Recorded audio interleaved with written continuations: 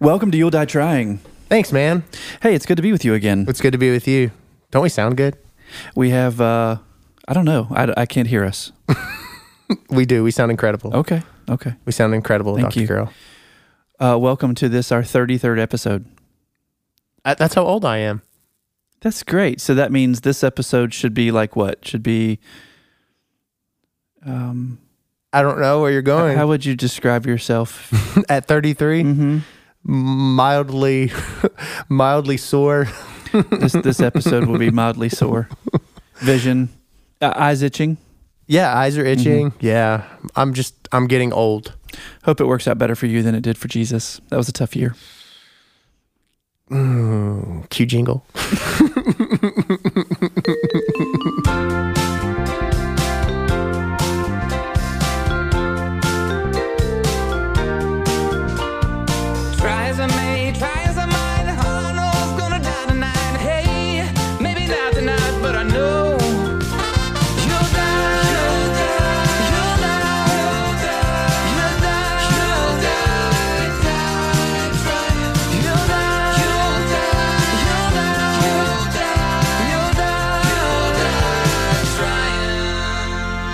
I would like for us to contemplate today a quotation.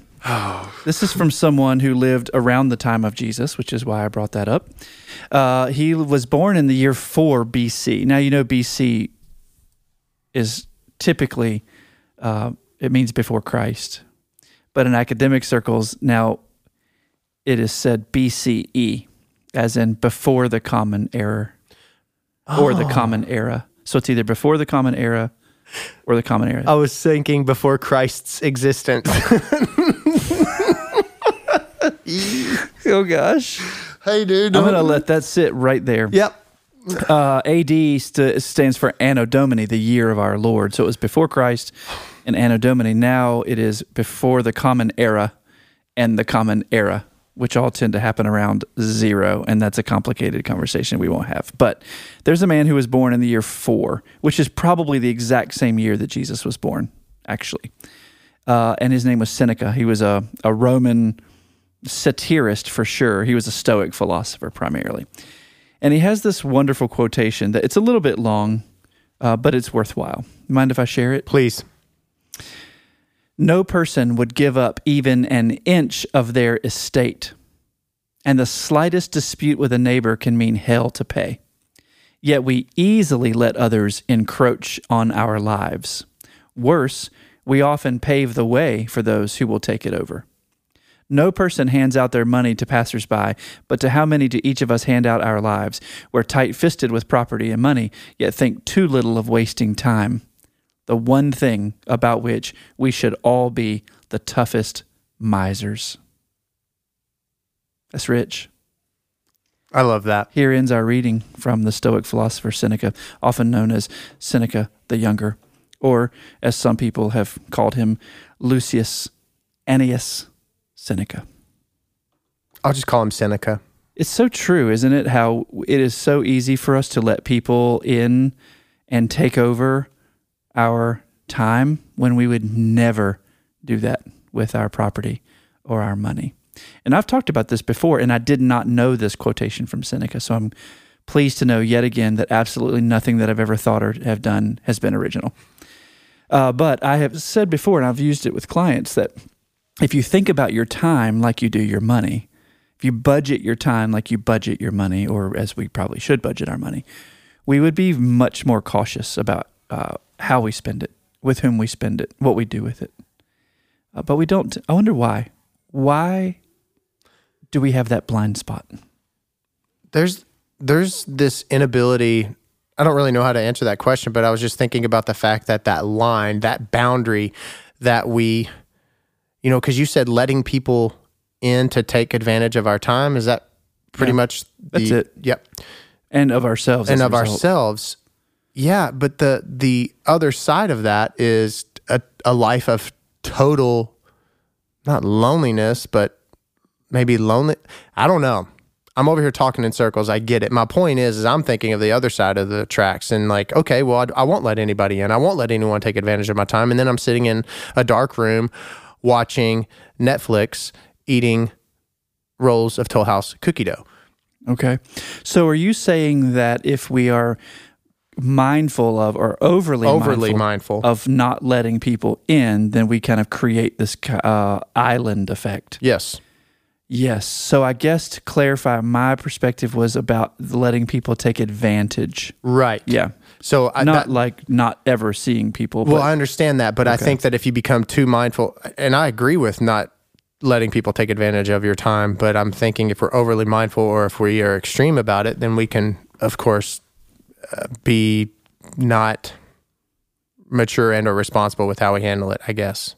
Has there ever been a time when that's been you? Where I'm overly like, get everyone away? Yeah. Absolutely.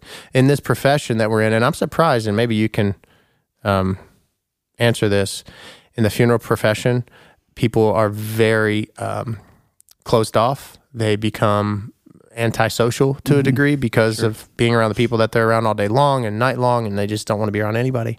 So they're extremists in regards to that. Is that like that at all with the profession you're in?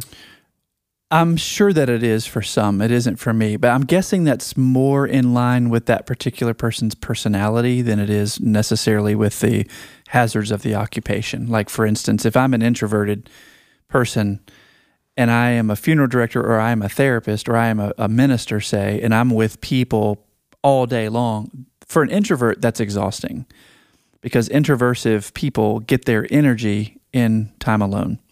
So if I'm spending everything I have in my work, then I'm likely and consequently going to want to go home and be around no one.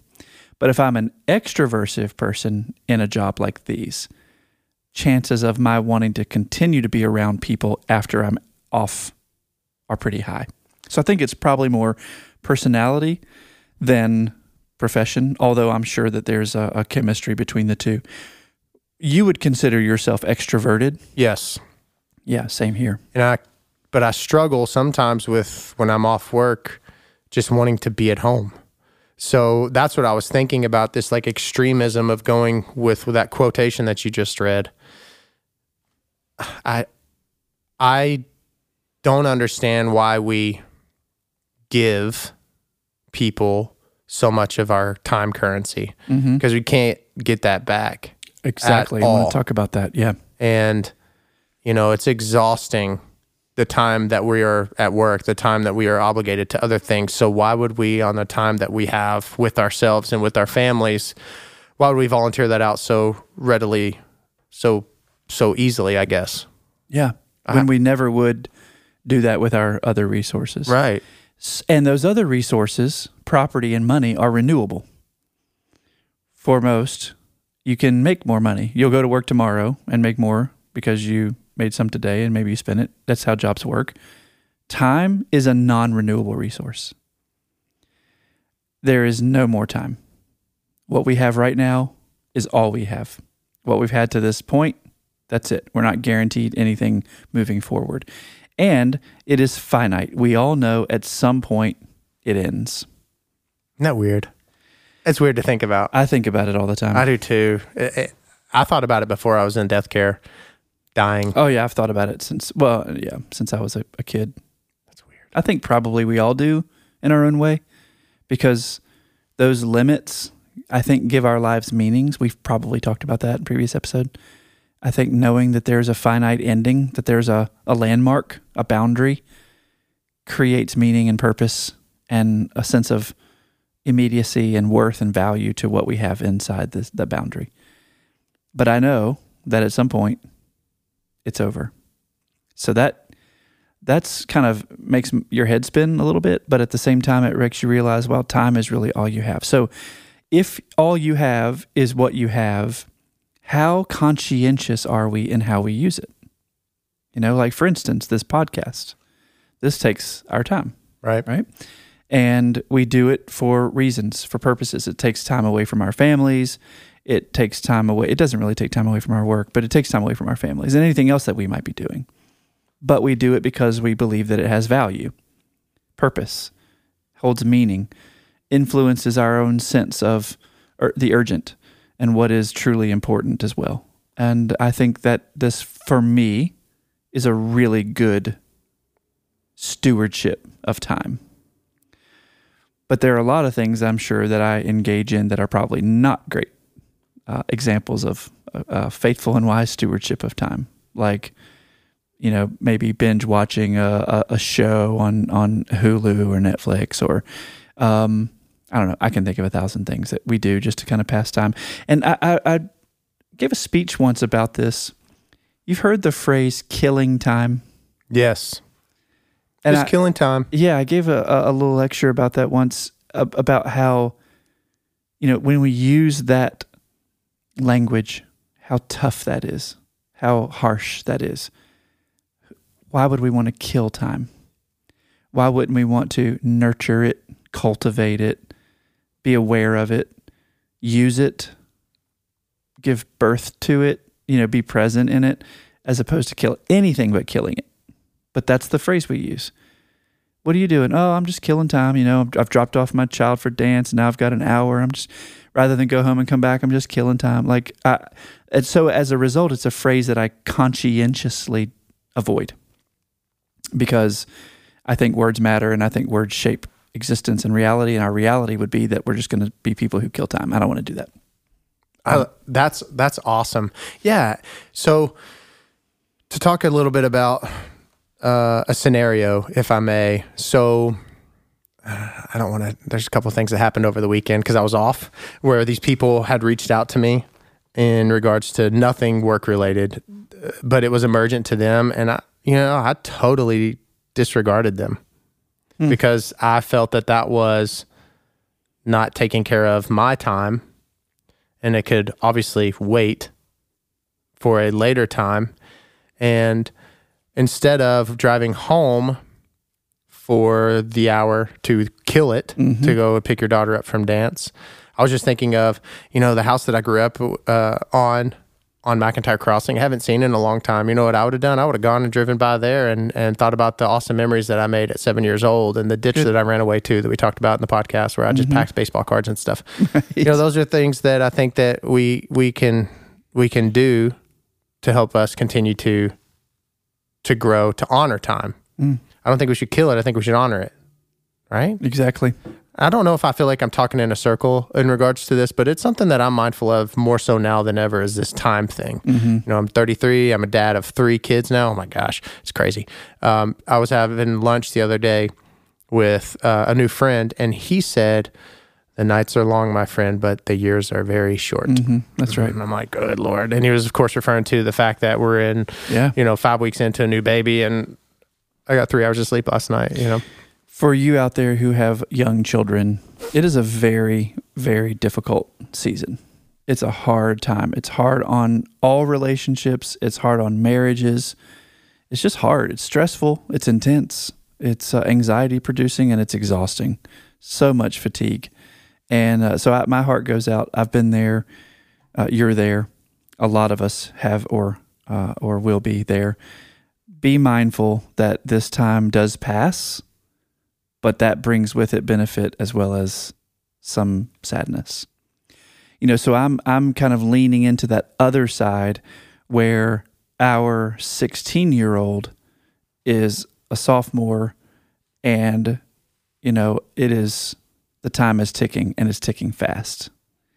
And there isn't like this stockpiling of time spent, because once you're that age, you just want to be with your friends, which we totally understand, and we're happy for her. And she has a great group, very large and varied social group. But when your kids are time markers, and when your child becomes of age where you start really contemplating them fleeing the nest, that's a whole other kind of thing. And I'm still not as fully aware of it as I will be, but I know that it's there, and it weighs on you. So it's not like there's ever a time when you're like, oh, I can just sit back and relax and not think about this. It's a constant thing. This is why I think it's important to be intentional about how we use our time. So the people that cannot say no to anything, they are obviously not conscientious and honoring of their time. They're like, oh, okay, I'll spread myself so thin that I'm totally disregarding I don't know. I can't speak for that, but they're disregarding self too. Self, yeah. I can in addition to time, yeah. So I think it's really important that we mark our time and we log it and we pay attention to it and we have routines that allow us to make full usage of it.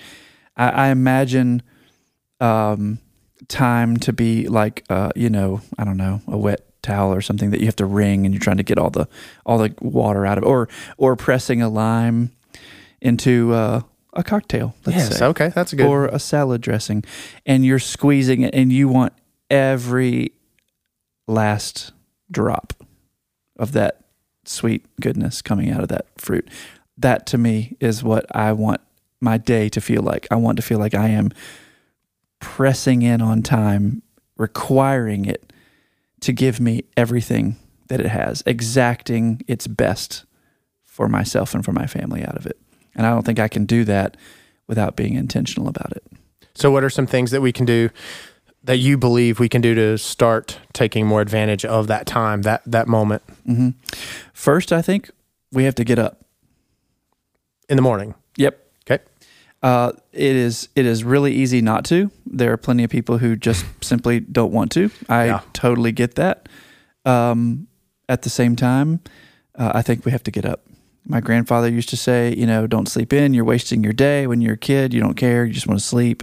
Your body needs it. At this point, I get that, right? And my body at my age, I'm starting to wake up earlier and not be able to go back to sleep. Like the days of being able to cruise and be in bed at 7:30, 8, 9, those are rare. It can happen, but it's rare. And typically it's because I was up later. So I think getting up is number one.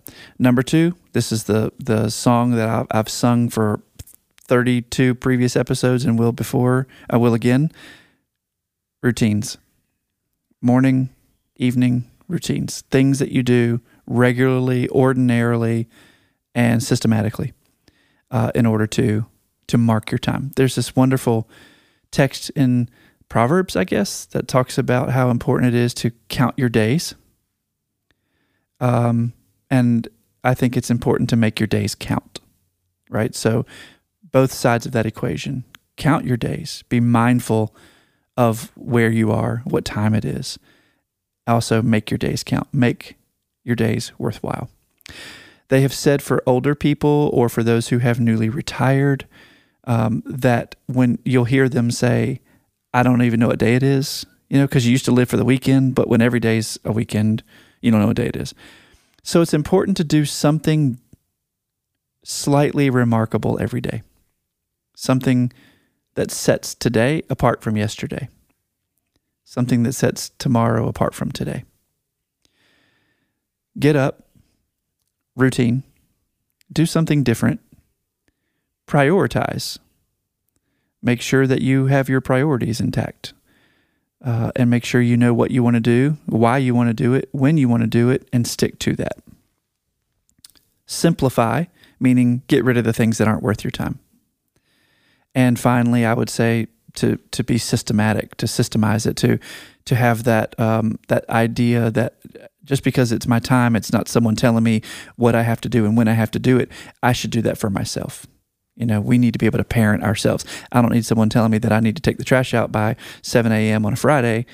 That's my job. So I'm going to make sure that I systemize most of my life so that I know what time I want to do what, so that I'm using all of my time as faithfully and wisely as I can.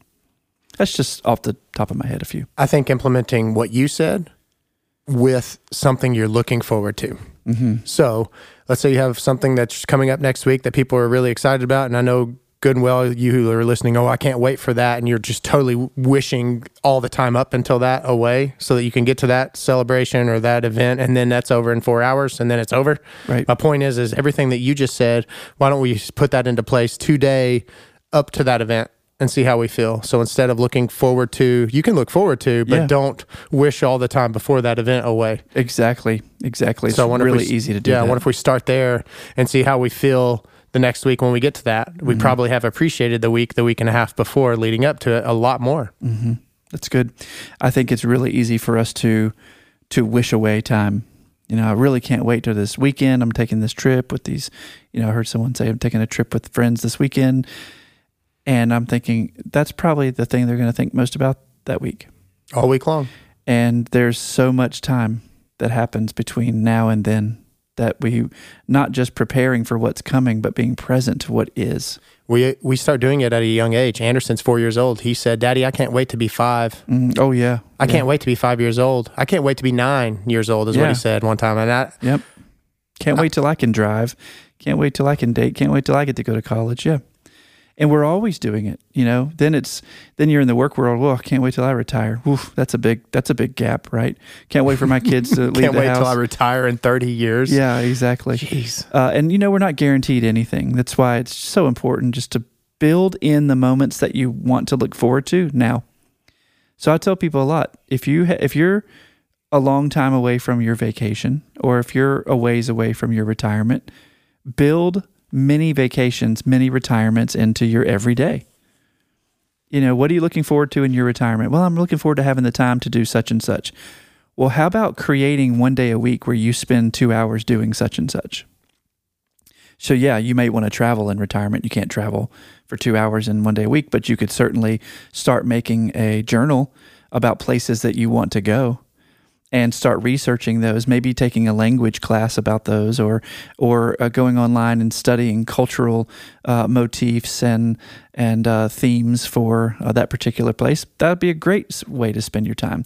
Create a digital file using a Dropbox or Evernote. We're not being sponsored by them, but they're great programs to dump all your websites, your search into one place so that 10 years from now, 20 years from now, you'll have a ton of research that you did preparing for now, but you weren't just preparing, you were enjoying it now. Like let's say I want to go out of the country in a year, and I'm starting to prepare for that now. I'm reading for that now. That's exciting now. I'm not just thinking, I can't wait to be there. Like I'm enjoying reading that, being in it. It changes my present, not just my future. So I think it's important that we build many vacations, a little bit of Sabbath, a little bit of retirement in every day. 20 minutes, 30 minutes in the morning doing anything you want to do. 30 minutes in the evening doing something that you really enjoy doing. So you don't get to do it all day long, but you can have these little snippets of time that really can be beneficial. I don't know about you, excuse me, who are listening, but this has been quite the nugget for me, this podcast, this episode. I really appreciate the insight, Dr. Carroll. I think we need to be more mindful every single day, every single moment of these moments, because we do not get them back. We will never get them back. You can spend $2 at the store on a pack of gum. You're going to get that $2 back if you have a job and, have earned that. You will never get this moment back, ever. So for you, ladies and gentlemen, to be listening to this podcast, this episode, I know Dr. Carroll does, that this is life-giving, that this is encouraging to you and for you, and that you feel that you have spent your time wisely, learning and growing and bettering yourself, because that's why we do this, right? Yeah. And I thank you for using your valuable time, allowing us to be in your family, in your car, in your ears. It means the world to us that you would spend the time that you have with us when you could be doing literally anything else with that time. That is a huge honor to us, and we're very grateful to you. Well, until next time, be kind to your time and to yourself. I'm Nathan Morris. I'm Jonathan Carroll, and this is You'll Die Trying.